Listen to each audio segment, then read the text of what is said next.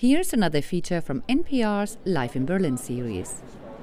Maher Alsahen looks impeccable, dress shirt, tie and a suit jacket. He's ready for a job interview. For me, this is a little bit tough because I used to work in Syria. I meet Alsahen at the job fair for refugees at the Estrel Hotel in Neukölln. He tells me he used to work in corporate finances.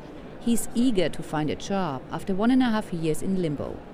Among the 200 prospective employers at the job fair is Berliner Sparkasse, a local bank, where Alsahen asked for an internship. But they answered me that I have to make a minimum C1 level, and then it would be a chance for me to involve in a training session. C1 level means advanced German language skills. And that's a setback for a lot of asylum seekers who have a residence permit and are already enrolled in the integration process but haven't mastered German yet.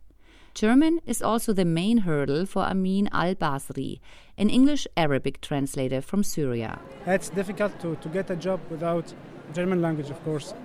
But you can take it for maybe in hotels, like in kitchen, housekeeping, something like that.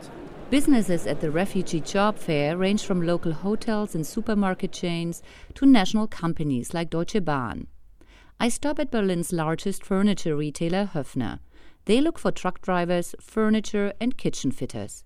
Language skills are not a priority for these jobs, says Martin Wagner from Höfner. It's a chance because refugees, we can give them a chance, and I think also that they will be very loyal to us if we give them a chance, and we need workers. Wagner tells me his company invests €8,000 for the special truck driver's license. In the past, they often dealt with young Germans who apprenticed with Höfner but quit after 1 year.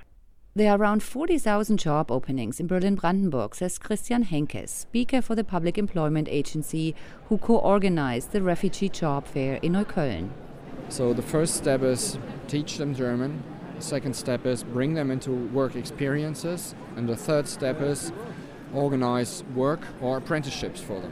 Thousands of asylum seekers attended the job fair. For Franziska Giffey, district mayor of Neukölln, a key step towards integration. We have a lot of German people who say, okay, the refugees come, and how can we pay all this? Can we make that? And when you give the sign that the people coming do their own effort, that they do something for themselves, that is also good for the community, then you will raise acceptance, and that is important. For NPR Berlin, I'm Monika Müller-Kroll.